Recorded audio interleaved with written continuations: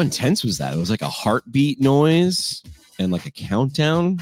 Very intense to start off a live stream. Rebekah Griffith, the EDDPT from Colorado, which is in a different time zone than New York.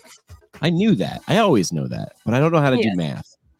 So I'm always like, what time is it there? And you're like, I'm like, it's an hour behind. And you're like, no, Jimmy, it's always still no. Still no. Rebekah Griffith, how are you? I'm great. How about you? I'm good. I hang on to my youth. I play in an adult, it's a beer league, hockey. So I played that last night. It's a great way. When I moved back to my hometown, my brother's lived here our whole life. And he was like, jump on the hockey team. Cause I like mildly played hockey while I was in high school. Not well, but I was like, all right, so it's cool. And, I was talking with friends, like, why do you do that? And I'm like, it's cool to like sort of care about something that, doesn't matter. Like I'm using air quotes, like doesn't matter, but it does, like we get into it, like in good ways, right? Like I'm trying to improve at this thing that like doesn't matter, but it does. Like, so it's fun to like do something I'm not 100% great at and then get better at it. Be like, hey, look at that. I got better at that thing. Look at that. Applying principles of learning to other parts of your life. Familiar skills in unfamiliar places. Yes. Well, and I love that. And part of the reason that I love that is I actually heard a quote. I can't even remember where it was from, that it said, it's so American to only have hobbies that you excel at and that you feel like you can't do something if you're not good at it. Like I can't draw. Right. So I don't. But like, why shouldn't I if it's something that I enjoy doing? So I do Taekwondo, kind of like you do hockey, because it's something that like I have to work very hard to be kind of good at it.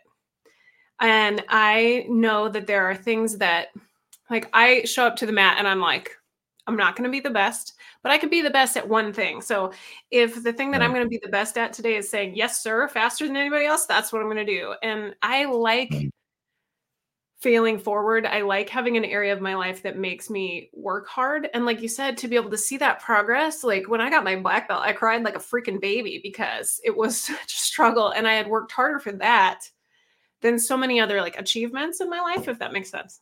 Right. Yeah. It says a lot about your personality if you're willing to be bad at something when you're good at some, like, so like, you went to school for a million years and you become a physical therapist or anything. And you're like, so I'm just going to stay in this tiny little thing. I'm not going to go back to, you're on level 96 as a PT or whatever you do as an engineer or a firefighter or whatever. And you're like, I'm not going to be bad at something anymore. And I think that's a way culture or, things do. And I think that's a bad way to do it.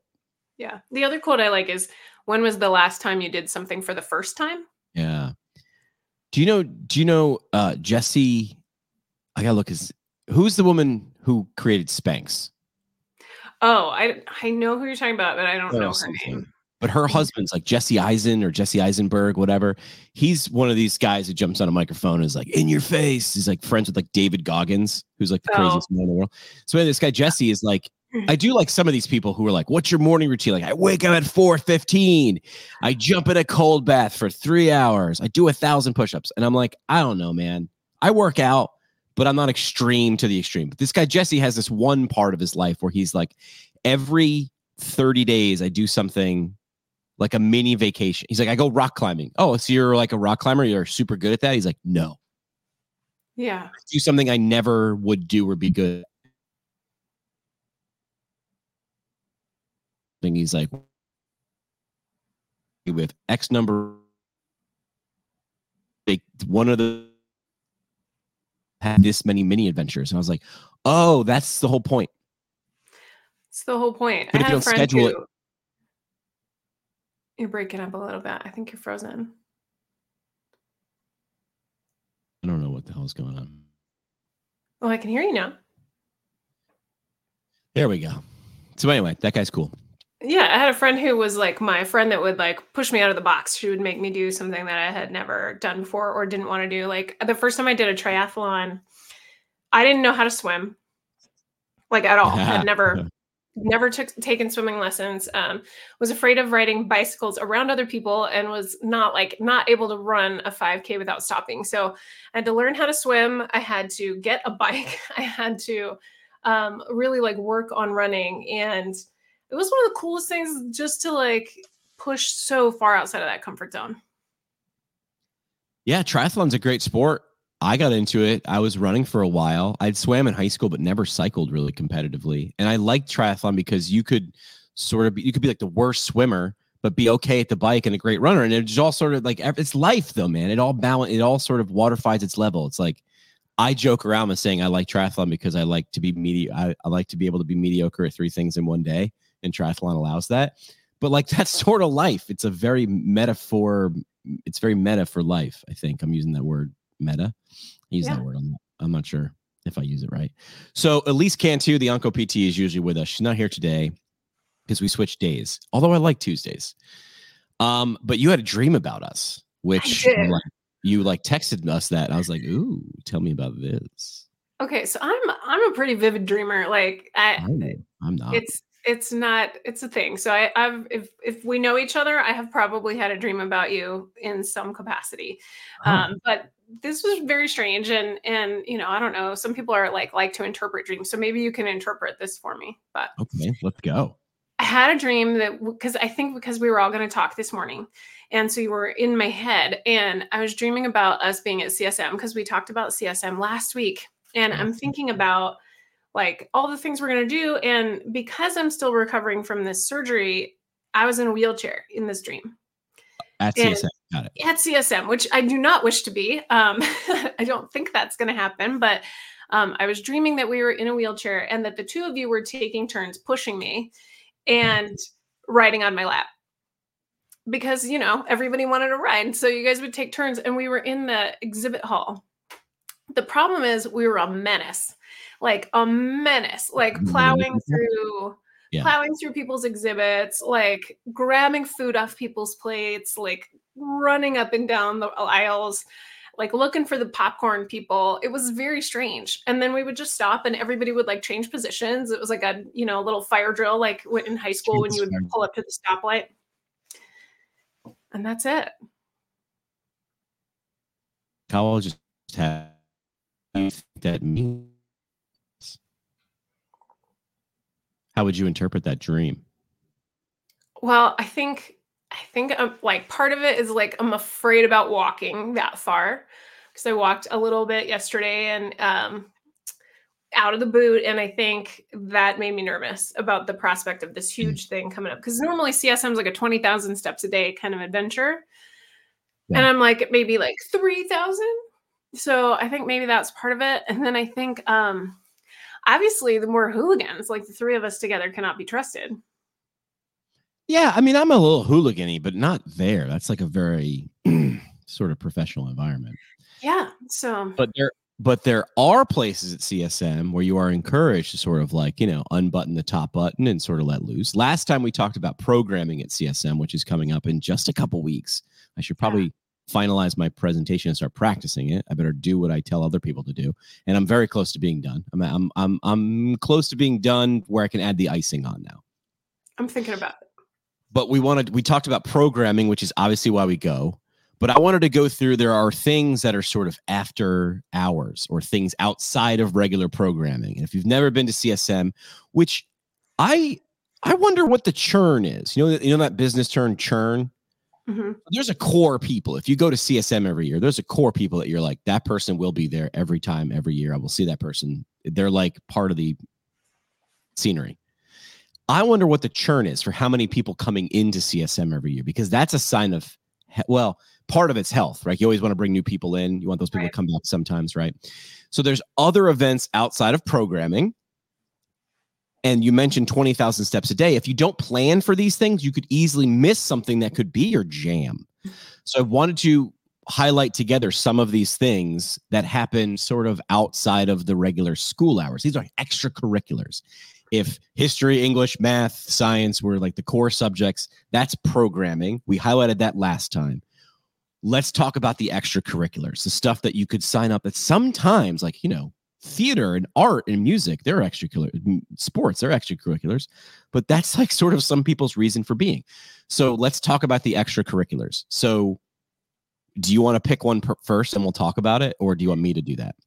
Sure. I think I think of it like frosting and sprinkles, right? Like it's the extra stuff that makes the cupcake a little bit better. Yep. Now, if I'm a student, I'm looking at all of these options from a food perspective. I'm not gonna lie. When I was a student, it was like, what's gonna help me keep my costs down? Where can I go have like a free dinner or a free breakfast? How can I like bookend my day a little bit more conveniently and successfully? Like, is there gonna be coffee there? Will there be food there? Can I get some networking and some sustenance at the same time?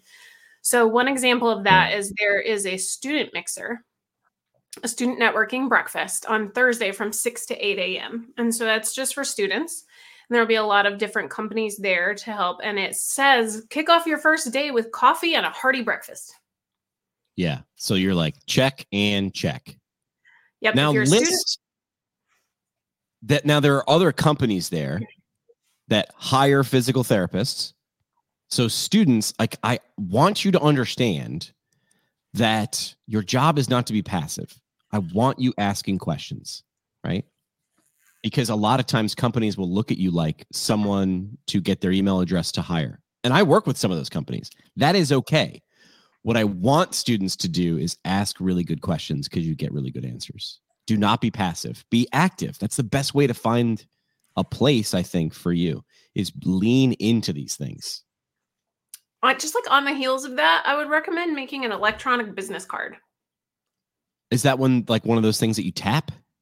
Well, or scan. Like mine has a QR code. And cool.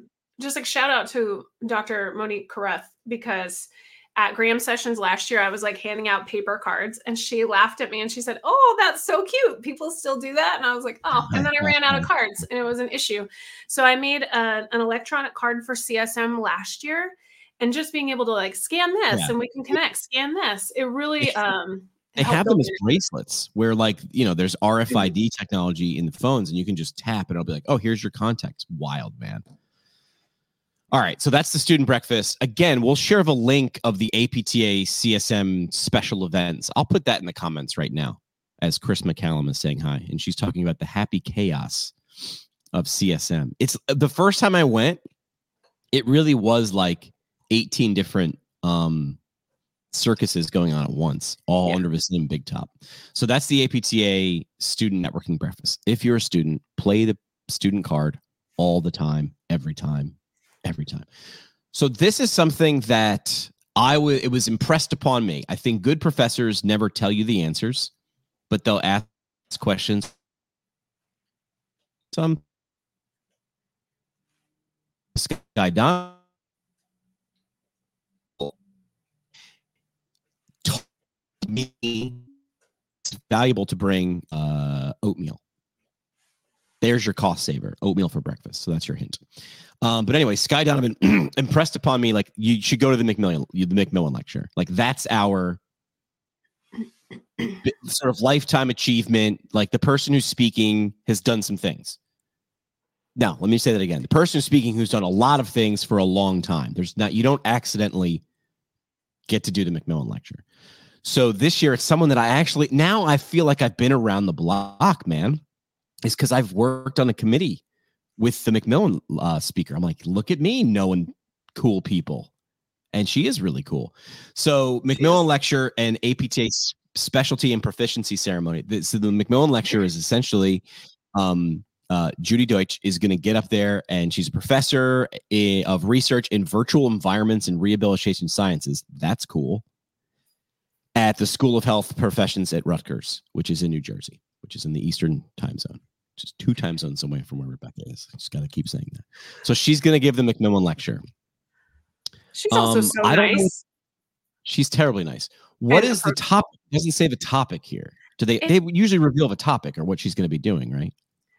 Oh, here it is. Looking outward and moving ahead. From the founding of World Physiotherapy, more than 70. Here, I'll do Judy's intro. From the founding of the World Physiotherapy more than 70 years ago, the American Physical Therapy Association has played a role in global physiotherapy communities. In the 55th McMillan Lecture, presenter Judy Deutsch will acknowledge current actions and propose opportunities for more fully engaging with the global rehabilitation community, including strategies to connect, collaborate, and contribute. Triple consonant sound. She went full alliteration at the end. So that's the lecture. This is sort of your TED Talk. Yes. So you should go to the McMillan lecture. So put that down. That's Valentine's Day, 7:30 to 9. If you are in a relationship with a person who is not a physical therapist, CSM gets real interesting sometimes because you're away on Valentine's Day. Gentlemen, order something before you go to land the day of or day before CSM. Just a bit of advice, because you can't run out and buy flowers that day because you're going to be in a different place. Order something early. Do it. You know what? Do it before 5 o'clock today. I had that conversation with my husband. He's like, I'm going to, I was like, please don't send flowers to Boston. And he was like, why? No, like I was totally going to do that. I'm like, there's going to be like $100 surcharge just to do that on Valentine's Day in Boston. I was like, that's, I'll be okay. But it was really nice that he was like thinking of it. And that's the idea, the thought that counts. All right. So that's the McMillan lecture. What is your next thing that is an extracurricular at CSM that people should know about and decide if they want to go to? Okay. So the PT Fund Celebration of Diversity. Yes. Looks like it's going to be pretty cool this year. It's at the Museum of Science in Boston. What a novel idea to hold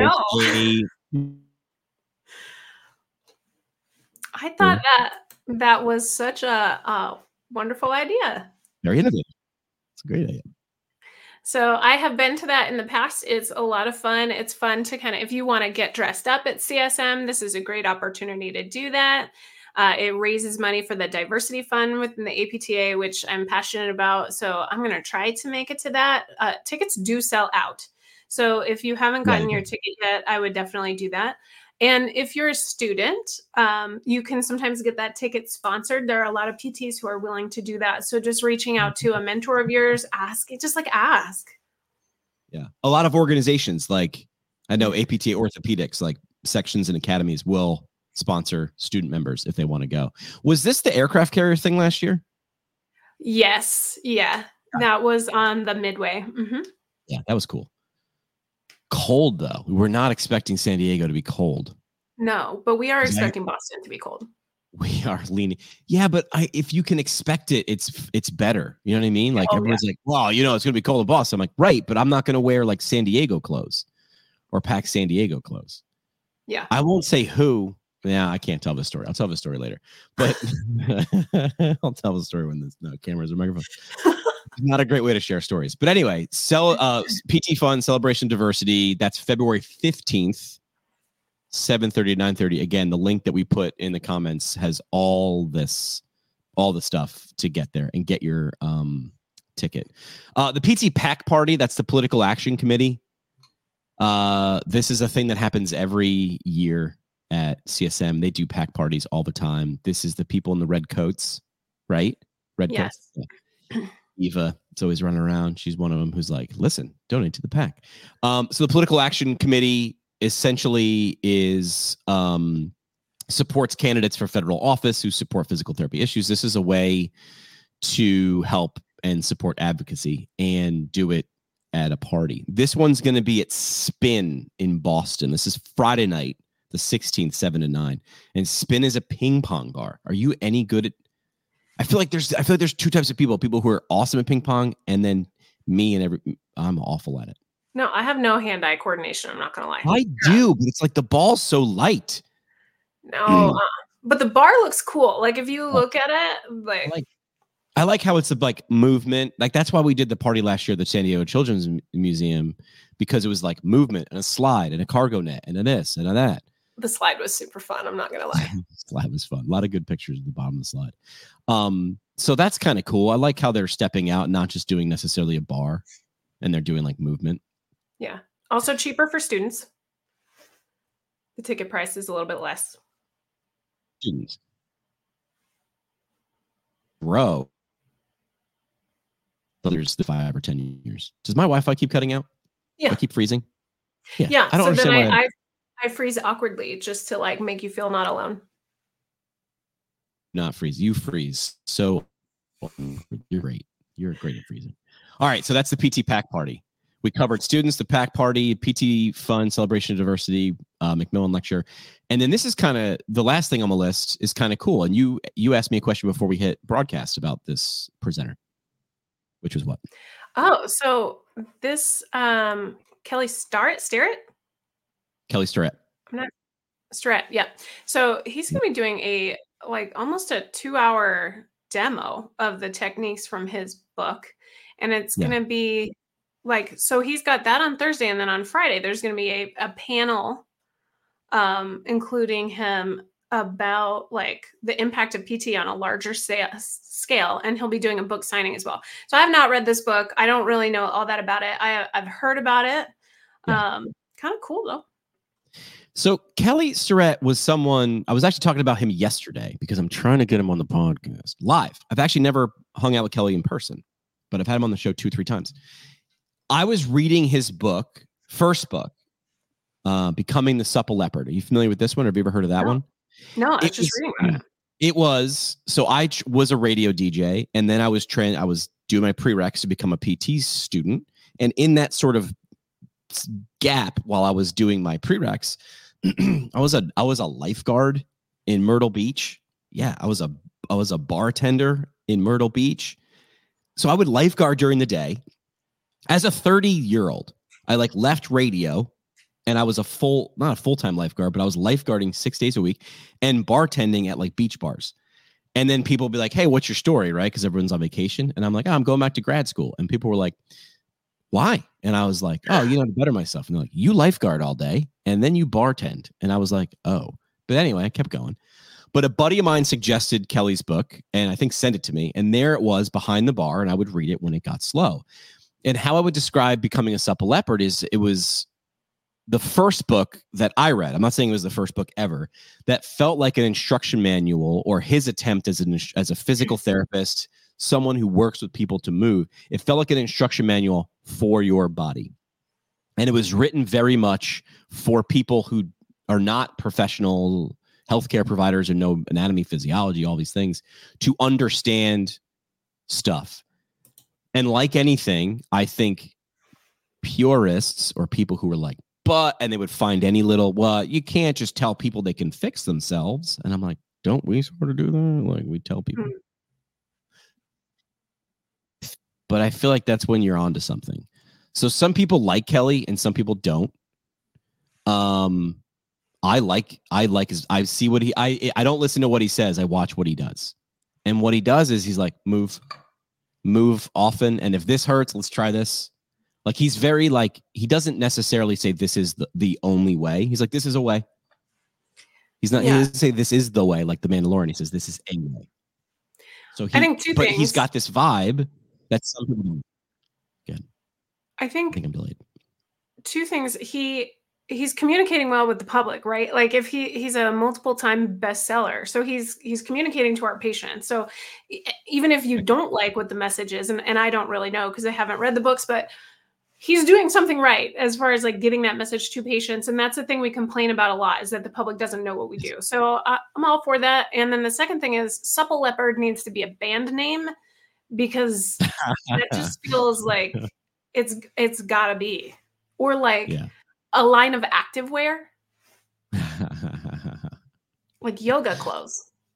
The idea, I think, and I didn't look this back up, the idea with a supple leopard is the leopard doesn't really stretch before it goes and takes down a gazelle or something like that. That was the idea. It's listen, be ready to move. I don't think he's extreme in any of his thoughts or beliefs. I think people look at him and they're like, that's not the way you do it. And I'm like, isn't it? It's a way to do it though. And if that way works for you, I went through that whole Dunning-Kruger where I was a PT student and I'd see someone doing that and I'd be like, that's bad. Stop doing that. Only do it like this. And then people will be like, but it helped. This feels good and helps me. And now I'm like, oh, does that feel? My first question is, how does that feel? Does it make you feel good? Do you like doing it? And they're like, yeah. I'm like, great, keep doing it. Unless it's egregious, that will kill you. Which very few things in terms of movement are going to kill you. People are like, oh my God, never do a lat pull down behind your head. And I'm like, I don't know. Does it hurt? And they're like, no. And I'm like, what are you trying to do there? It's questions. It's questions all the way to the bottom. It depends. So anyway, Kelly's doing this thing, and I like this. So if you've never been to the expo hall, APTA sort of designed Central Park, a very open area in the middle of a busy thing. So in the middle, it's super plush carpeted. Do you ever notice that? It's super comfortable? Oh, yeah. It feels like you're walking on clouds. And it's got this open area that they have for like presentations and stuff. So they'll have guest speakers. I remember there was a guy doing a thing on, what's the shot you give someone if they're having an naloxone? Yes, it's Stephen Kinney. He did overdose training. He was doing overdose training. Like, this dude was on repeat. He was like,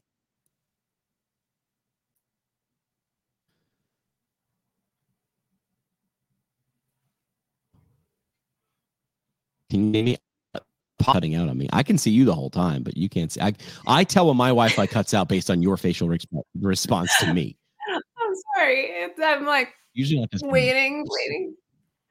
Well, no, he did a great job with that. And if you haven't had him on the podcast, you should, because he's very effective at teaching about why we need to know that and how to do it. And given the number of patients we work with who take opioids, I think it's important. Yeah. So he was doing that. What I was saying is, like, this Central Park sort of area is a great big open space. It's where people sort of decompress because we need sort of personal space. And then they have this little presentation area, and it's not like I like it because it's sort of minimalist. It's just like a microphone and a backdrop, and then like I don't know, beanbag chairs or like super easy seating. So he's going to be there for 2 days. Kelly, by the way, I'm still talking about Kelly Starrett. Ready, Set, Move. He's going to do it Thursday, Friday, 1:15 to 3 p.m. And I'm going to try to get him on the podcast maybe directly after one of those days when he's doing this, which is I remember one day I was walking through the exhibit hall, and I think I was still a student then, and I like whipped my head around because the person in that box was Cal Ripken Jr. Wait. The person in what box? In the like little presentation box in the exhibit hall. Cal Ripken Jr. was at CSM one year? Yeah. What year was this? I have a photo. What year was this? I mean, it's in the last 15 years. Oh, but okay. Yeah. I've been going to these since 2016. It was a long time ago. Like I said, I think I was a student. I graduated in 2008, so it was a long time ago because I'm old. Thank you for that. But like I was like Cal Ripken Jr. Like I was like put on the brakes. I turned around. I went and sat. I don't even know what he was talking about. I was just so excited that he was there. Here's a fun question. Who would be your dream non-PT speaker to speak? You made me think of Cal Ripken Jr. I'm a Yankee fan. He's an Oriole, but he's Cal Ripken. Like, I would love that. Yeah. Who's your like dream speaker? Oh man. You know what? Don't just give me one. You can give me a couple. Because I feel like when you ask person for one, you lock them up. But if you're like, hey, throw 3 or 4 at me, who would you love to see? Oh gosh. I'll give you one to give you an idea. Yeah, please. Micah Rizzioni. Do you know Micah Rizzioni? Captain of the USA Lake Placid 1980 U.S. men's hockey team. Miracle on Ice. Do you believe in miracles? Micah Rizzioni. Or Jim Craig, who is the goalie. Or any of those guys. But like, I have one of my prized possessions is I went to a Team Gleason. Are you familiar with Team Gleason? No. Team Gleason is Steve Gleason was a New Orleans Saint special teamer, just fired up dude, was diagnosed with ALS, and then opened this Team Gleason, this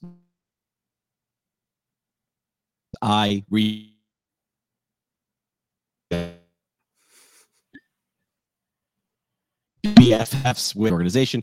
I get invited to a charity function in New York City where they are smart because it's like, you pay one price and then the bar is open. And then they have an auction. And one of the items for auction was a jersey signed by like 13 members of a 1980 Olympic hockey team. So I had several vodka sodas and then bought that. I am not a collector of anything, but I was like, I want that. And I got it. You needed some of the magic. Because it means a lot. You're like, I want to own a little bit of the magic. And now I do. It hangs in my house and I like looking at it. So Micah Rizzioni or someone like that would be a cool guest for me. What about you? It doesn't have to be sports related, by the way. All right. I'm going to say Pink. Pink. Okay. Why? I have never been lucky enough to go to see one of her concerts because it's just like, it's too expensive. But the sheer level of like athleticism and acrobatics that she does while singing, like I used to sing. And so singing like the way that she does is a sport, in my opinion. Like opera singers, for example, I think are amazing physical performers. And I would love to know how she manages to sing like that while doing the things she does. Like, I'm fascinated by that. I heard that Taylor Swift did a ridiculous amount of cardio before her last tour because she was like, I'm going to be singing and doing things, which is not easy. Like dance around your house and actually sing like with volume. Nicely. And that's well, I can't. So I can't sing nicely. And that's not easy. So yeah, she must just be in crazy shape. Her husband's a professional athlete though, too, right? Is he a BMX guy or not BMX, motocross? Motocross, yeah. That's a sport. Like that's not easy to do those things. And it's like, oh, motorsports. I'm like, that's not easy.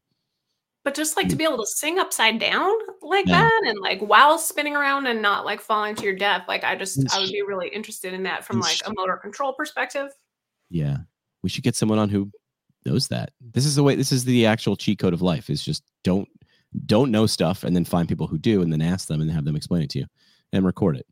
All right. So we talked about your dream. We talked about CSM. I put the link in the notes so you can click on that. We're now actually on your YouTube channel right now. We're broadcasting. Wow. Is this your first YouTube live stream to your channel? Yes, that's exciting. No, you're welcome. Here we go. I'll talk about the thing that we talked about just before we hit broadcast, which was I'm starting to like do. I don't know if it's annual or reevaluate because I've been pushed by people like yourself, like Elise, like Tony Maritato, like Dave Kittle, people I talk to regularly. Sky Donovan is always doing it, but she's super subtle at it. She'll never give me the answer. I hate that. I'm like, just she's a teacher. Just think about like coming at, she's a teacher in the morning, in the afternoon, at night. She's always a teacher. So I'm thinking about am I too narrow? I guess is the idea. We tell everybody, don't be afraid of niching down. But if you look at me, my goal was sort of be the Jimmy Fallon of PT. That's what my mom sort of like framed it up. I was like, yeah, that's it. Do I need to be that narrow? Do the things that we talk about on this show and these live streams and all the stupid things that we talk about, are they only applicable to PTs? Like, do I need to only talk to PTs because I am a PT? Or does it apply to like healthcare provider? Or does it apply to lots of people? Because someone was doing an analysis of all the topics I talked about. And like you take a clinical person and you start talking about non-clinical stuff. And I'm like, yeah, I guess that's where my head just goes. Like the psychology and the technology and the business and the human relationships. And I'm like, yeah, that's sort of my unknown. Like I don't do it on purpose, but I start steering conversations that way because I don't practice clinically right now. So I'm like, I don't really have those questions.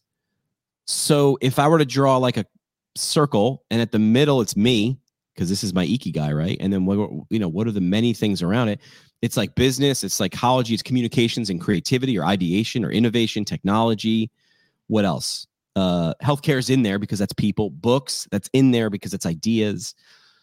So I think the content that I'm going to start making in the future will be similar, but it'll start to go in a different direction. I don't really know how yet.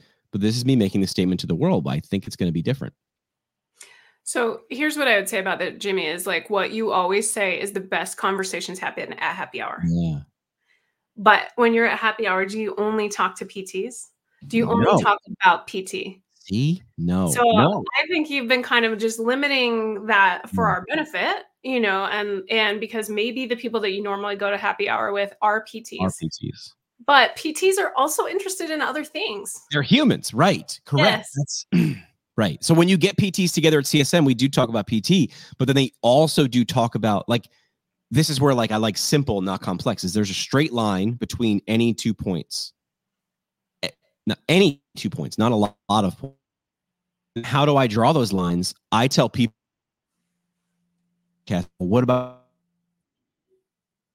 first? But I also say like, what's you? Like, what are you excited to talk about? What are you excited to talk about today? And that you're going to be excited to talk about and learn about in 6 months or 6 years. Do that.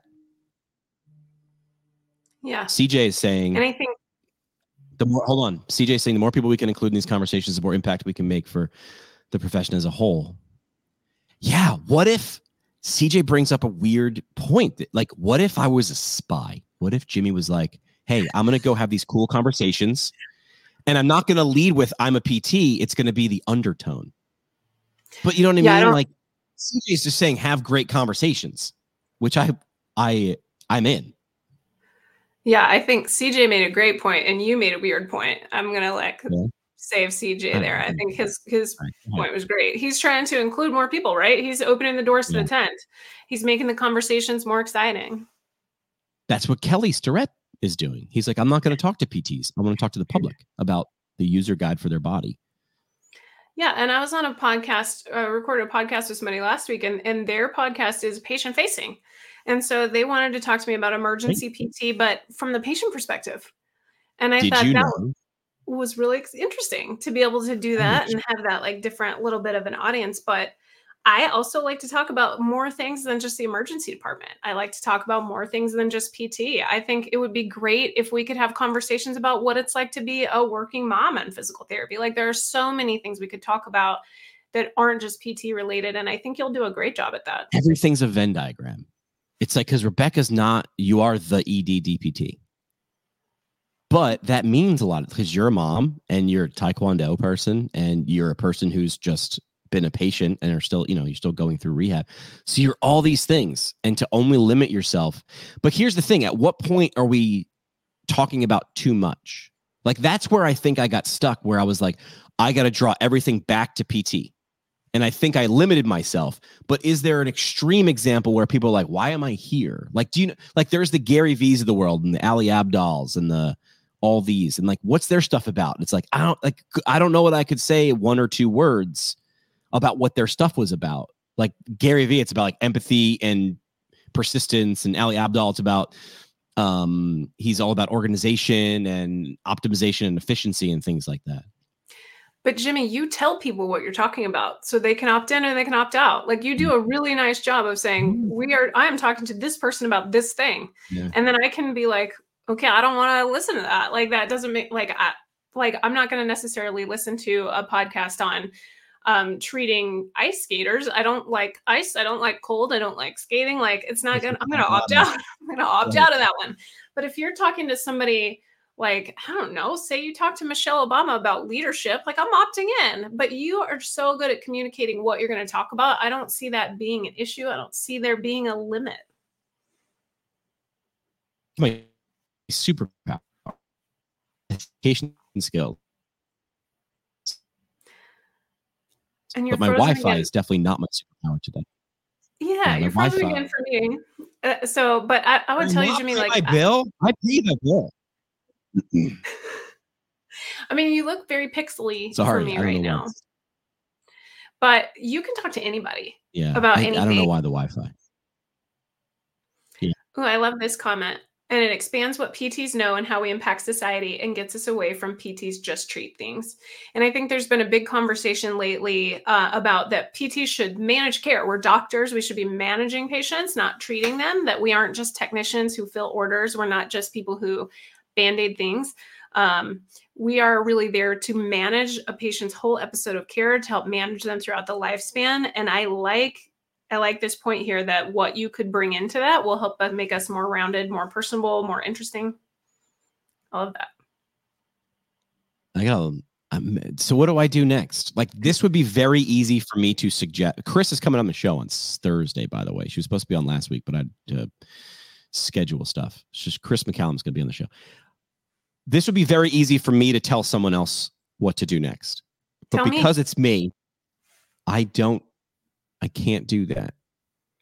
I would say list 10 to 20 things that you would be excited to talk about that fall under those categories that you don't know.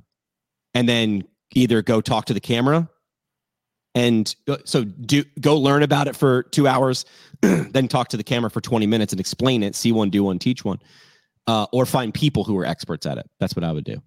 That's what I'm supposed to do, right? Yeah. And I think when you find people who are excited to talk about what they're going to talk about, it's riveting. It doesn't even matter if they're interested in it.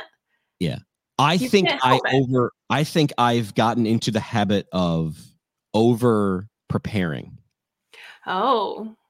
I think my pendulum has swung too far in the other way, where I've gone to over preparation mode, where I think the magic in what I do is not magic, by the way. I think the me part of what I do is not the first question. I think it's the follow-up or the, ooh, what? I didn't. And then let's go on that tangent. And here's why. It's not a superpower. It's just because I did it in live radio for 15 years. Live, like what we're doing right now, we used to record, now we're live streaming.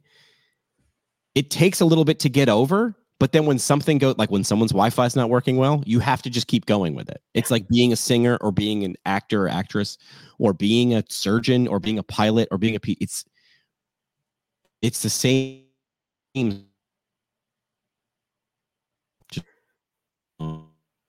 I think one thing you say, yeah, you are. I think one thing you say often too is like, don't let perfect be the enemy of good, and that being live has its issues, right? But it also, I think it makes things a little bit more natural. I think it makes things feel a little bit more authentic, and it leads to exciting places. I don't know what the thing is, but I'm a sports fan, but I won't watch a random hockey game, any hockey game, even a championship game from like a year ago or a week ago or a day ago. There's something about knowing that it's happening live and being like, oh, this is yesterday, and being like, no, my dad had a stroke 6 months ago, right? And I'm trying to find stuff to keep him busy to just watch TV. I'm like, I felt like a parent. I'm like, just watch Bluey. So I'm trying to find anything. And I was like, I'm going to be super sneaky here just to buy me some time to have my life. So I recorded a bunch of golf tournaments.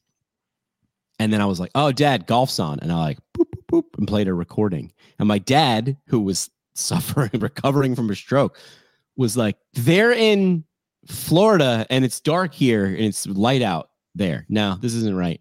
Even his brain, who could not process a lot of things, was like, something's not right. I don't like it. This isn't live. This is over. I don't want to watch it anymore. There is something to that, which goes back to I think I over prepare. I think I'm prepared. I need to reapproach how I approach guests. It should be less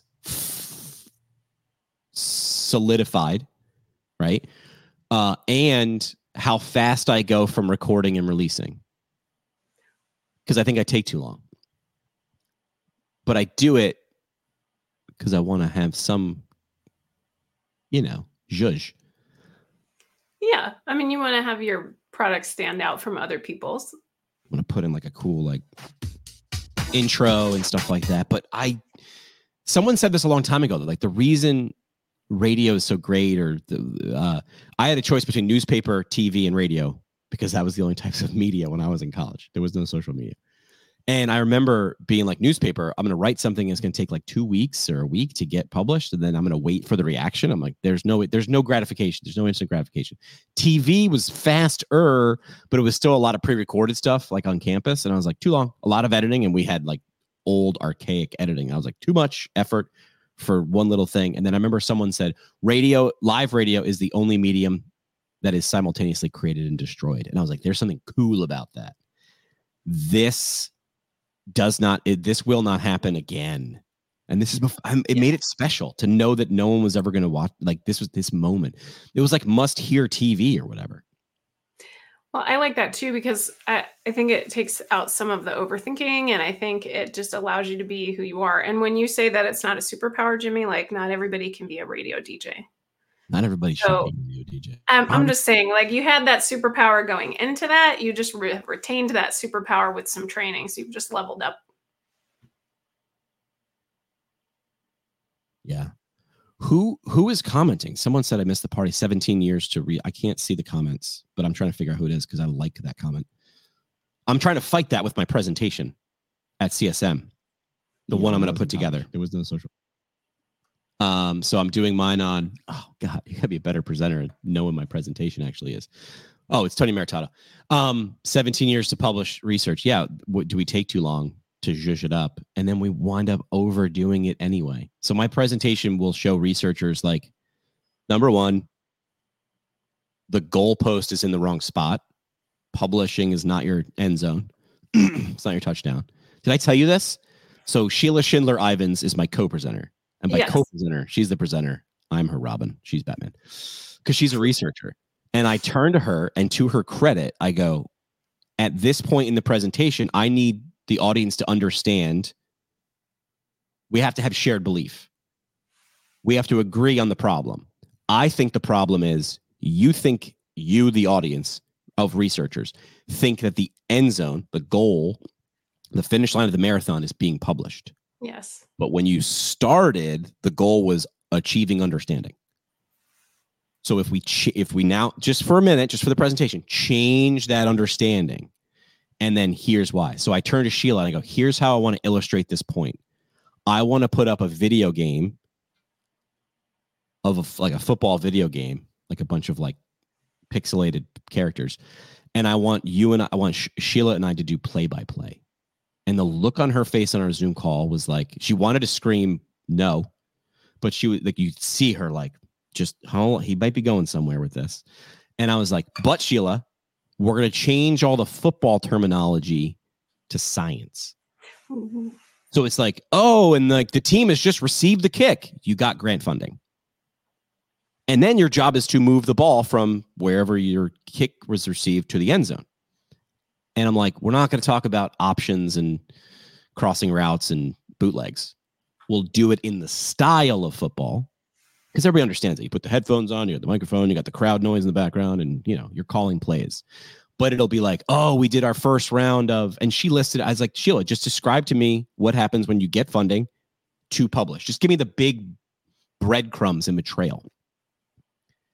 And she was like, oh, I can do that. I go, right. We're going to do it in the style of ball game. This is just the style of. I think it's going to be great. Awesome. So I'm going to, when this live stream over, I'm going to call the cable company and drop a WTF on them and be like, I do this for a living. There's no inclement weather where I am, so you got no excuses. Well, so anyway, out of all the times that I've ever recorded with you, like it's always been me that's had the like problem. You've never had an issue ever. And it's definitely me, because I keep getting a warning on my screen. I also like doing this. Tony Maritato and I and Dave Kittle do a Thursday show.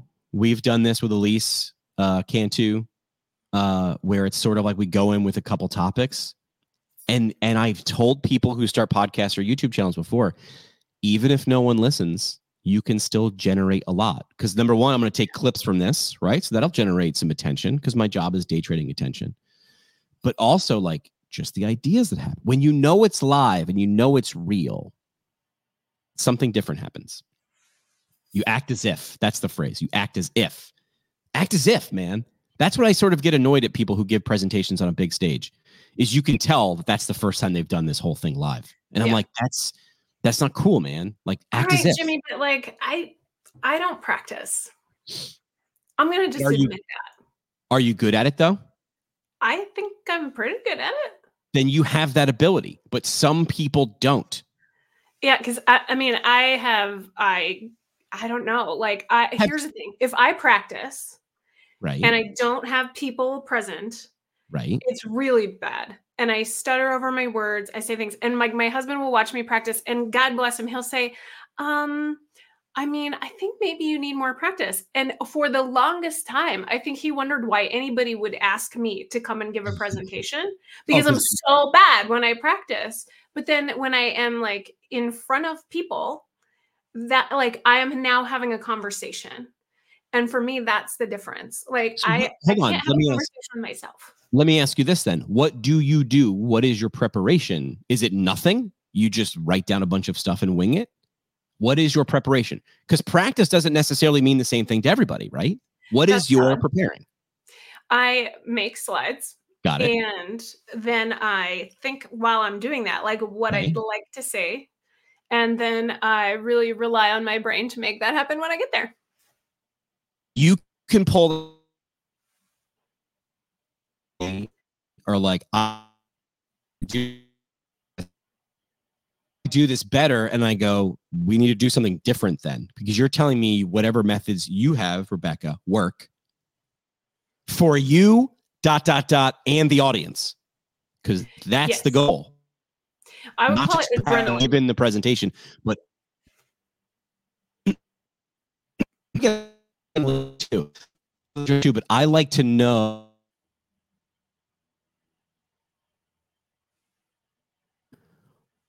where the problems doing it live might occur. I don't have to do the entire 60 minutes over and over, but I do prepare. And again, practice doesn't mean doing the whole thing from soup to nuts, but you got to do something. That's fair. And if it works for you and you're happy with your presentation and the audience is, that's a win. You don't have to do anything. Don't do anything different then. But if you're unhappy with it, you should probably try something different. I'm not saying I know what it is, but I'll ask that question. What do you think of it? If you're not happy with it, what is it? Well, I hope if anybody's heard me presenting live and they're in the comments, like, please share. I'm happy to take feedback. But I think the problem is if it didn't work for me, I wouldn't keep doing it.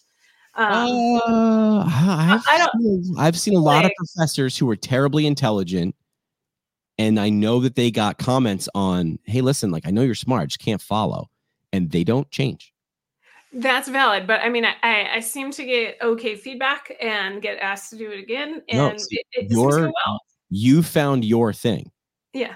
I'm saying that there are people who are I'm just going to keep doing it this way, and I'm like, well, then you will continue to get that result that you just told me you were not happy about.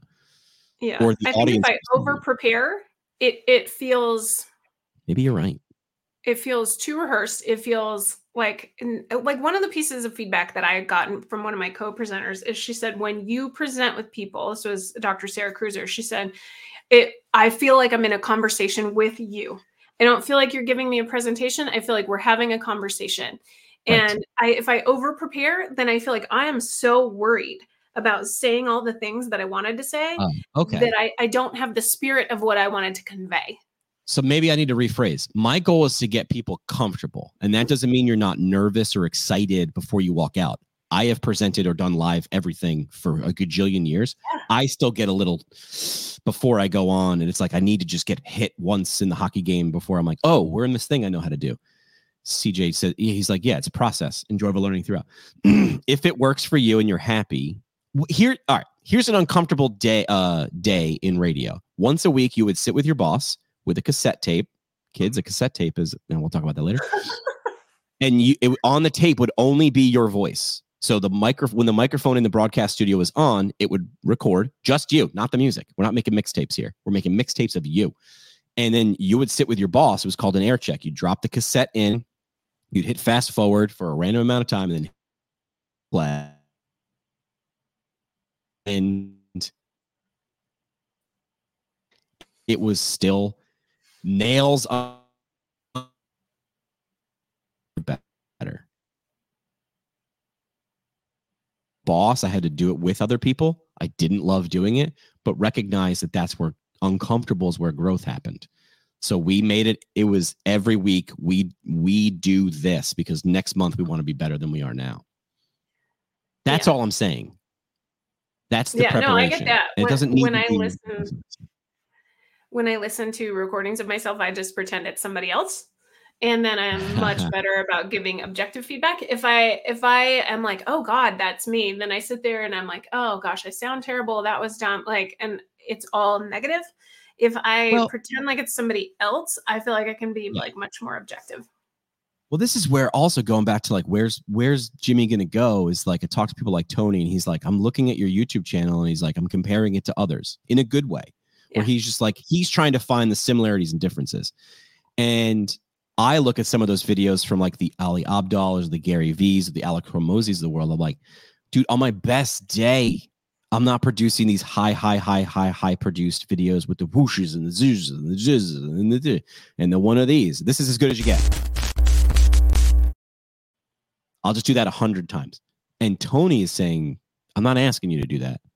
He's looking at the very, very, very, very, very bottom base layer, emotional, or what are you getting out of this? So maybe my stuff needs to sound like a radio show because I'm super comfortable doing it. I could do it all day, every day without having to really think about the delivery. So that should be my content. Because every once in a while, everybody starts to sound like everybody. And then along comes an outlier and everything changes. That was Gary Vee like 10, 15 years ago. Everybody was super polished and super this, and Gary was raw and on the move. And now everybody's sort of like that. So it's just, you are scalable. You copying some other format is not scalable. It's not scalable. What if you just focus on connecting with people? Yes, I think I'm over. I think 9 times out of 10, our biggest problem is we are over fucking, and I rarely curse. We are over fucking thinking it. And I am I'm 98% sure that is my biggest problem right now, is I'm thinking too damn. I'm squeezing the bat too tight. Little therapeutic alliance with your guests. What do you mean by that? That sounds interesting. Like connecting more. So, I mean, I would say as a podcast guest, I feel sometimes like it's not a conversation and it's an interview, which is great. I mean, they are designed to get information out of you. But I am most taken with conversations when like, and that's how I try to like receive a history from a patient as well. Like I try not to have it be so like, answer this, but let's talk about your life and allow people to share what's more organic for them to connect and get some of those like really like meaningful moments when you're talking to your guests, maybe as you move into talking about new and different topics. Somebody had this term, I'll find out who it was. They were talking about quality time with their kids. And they were like, make sure you bring them to Disney or go on bike rides or schedule whatever. And the guy was like, he was like, it's junk time. Yeah. He's like, I want Sunday morning covered in Cheerios and just laying on the couch and just that's junk time is quality time. It's like, it's junk quality, but it's better. It's the stuff they remember. It might not be the stuff they have photos of, right? Like, but it is the quality time. Like, for example, all of my kids pile into my bed every Sunday morning. Yeah. Will they remember that we went to Disneyland or Disney World last year? Like they don't ever talk about that. But if I get up out of bed on Sunday morning, they're mad. Right. They see it so easily. I feel like recording this in January, broadcasting this in January is good because people will often talk about like it's not the gifts that your kids are like 10 years from now. I cannot tell you, besides maybe a bike and a Nintendo with Duck Hunt, another Christmas present that I got from my parents. Oh, the G.I. Joe battle set, which I wanted for like a billion years. Other than that, I don't know, stuff. But I can tell you what my mom looked like on Christmas morning, like holding coffee because she's half awake because she was up all night putting the stickers on the G.I. Joe, whatever. Tony says it's way easier for me to see your future than, yeah, that's right. I feel like because you're in the water and you're neck deep and you're treading and you can't see where you are in the lake because you're too deep. But it's super easy when I see a company, a business, a person. I sit there and I just like, what's your, I'm trying to like, what's that phrase in chemistry? I'm wafting. I'm like, what is you? Like, give me you. Okay. Oh, I got you then. So why aren't you? And then I'm like, well, how come you're not doing more of you? And they're like, I don't know what that is. And I'm like, it's obvious. And then you start to question yourself. This is super obvious what Rebekah should be doing because I can see it, but seeing it for yourself. This is where I think like having a mentor someone said this, having a mentor 10 years older than you and having a mentor at least 10 years younger than you. Yes. And when I talk to people about professional development planning, I tell them if they don't have a mentor that's younger than them, they're missing a huge component. Right. I feel like I could do this, and I've said this before, and the only reason I haven't done it is me. I could do 2 live shows a day every week. I don't know if I can do it with you, which is I'm talking about. I'm like, we're talking about you had a dream. We're talking about other stuff outside CSM. We're talking about future directions. It's like 3 ideas. But I would love to do that. Maybe that's what I do is I just go. You know who Casey Neistat is? No. He was one of the first like YouTube vloggers back when everybody was like, everything's got to be structured on YouTube. He was just like out on a skateboard with a camera, just going, woo. And then he would just post. He was like, I'm posting every day. Maybe I need to make that push-up thing where I'm going to do 100 push-ups every day. Or it's like, I'm going to spend 15 minutes talking about what? Figure it the hell out. I've said this before and don't do it. I've said this to other people. If you want to be a better speaker, you don't need more listeners. You need to speak more. If you want to be a better writer, you don't need more readers. You need to write more. Well, I guess I want to be a live streamer. I'm a talker. This is just how. It's not what. It's always been what. Thank you for coming to my therapy session today. I mean, I feel good about it. I feel good about what we've accomplished here today. Yeah. I feel great except for the Wi-Fi. That starts to piss me off. I don't like that. I'm wondering how people are dealing with that. So what I'm going to do next is I'm going to do a couple things. So let's build in public. I'm going to do a couple things. Number one, this is already being posted to all of our social channels. I'm going to flip it to a podcast and just release it. I'm not going to ask. I'm not going to do anything special to it. Just going to release it. I'm also going to take the transcription and I'm going to write up a cool little like just summary. I'm going to use AI to do that because I'm not an idiot. Because I want to be recording the next thing. You're going to check it this time. Yes, because it called you Rebekah Detweiler. Yeah, I don't know. Like those are like it doesn't even sound the same. It doesn't. So AI, this is Rebekah Griffith, the EDDPT, and her website is jump in www.theeddpt.com. In the article that you create for LinkedIn, make sure to. I'm just talking to the AI now. AI, never use the word delve ever again. I feel like this is when you know someone's using AI to do YouTube descriptions, or in this informative episode, we delve into. I'm like, no one. Okay, but I like the word delve, so I'm not sure if we can still be friends. I will use it. You don't have to. It's too flowery for me. I know, but my mom was like this huge vocabulary person, and we were. I'm not saying it has a time and place. I'm not saying it has a time and place, but the time and place is not all the time and most of the time on YouTube. Maybe we should delve into that a little further. That makes sense. Like it feels more, it's got to be more personal. We delve into, I don't know, but that brings up a good point. Like use your own voice. Yes. Like you've used ChatGPT, right? Or any AI. Yeah. Mm-hmm. And now you can create your own GPTs. I don't even know what GPT stands for, but you can create your own GPTs. Like you can create a standalone version or a version that you can come back to, but you can give it a personality and instructions and tell you about you. I did one that's a mixture of Gary Vaynerchuk, Ryan Reynolds, Seth Godin, and Adam Grant. And I call my GPT Very G, like Gary V, but Very G. And we have conversations about stuff, about life. And one of those things is don't use the word delve because it sounds not like you. All right, we've been doing this for an hour. I thought we were going to do this for 15 minutes.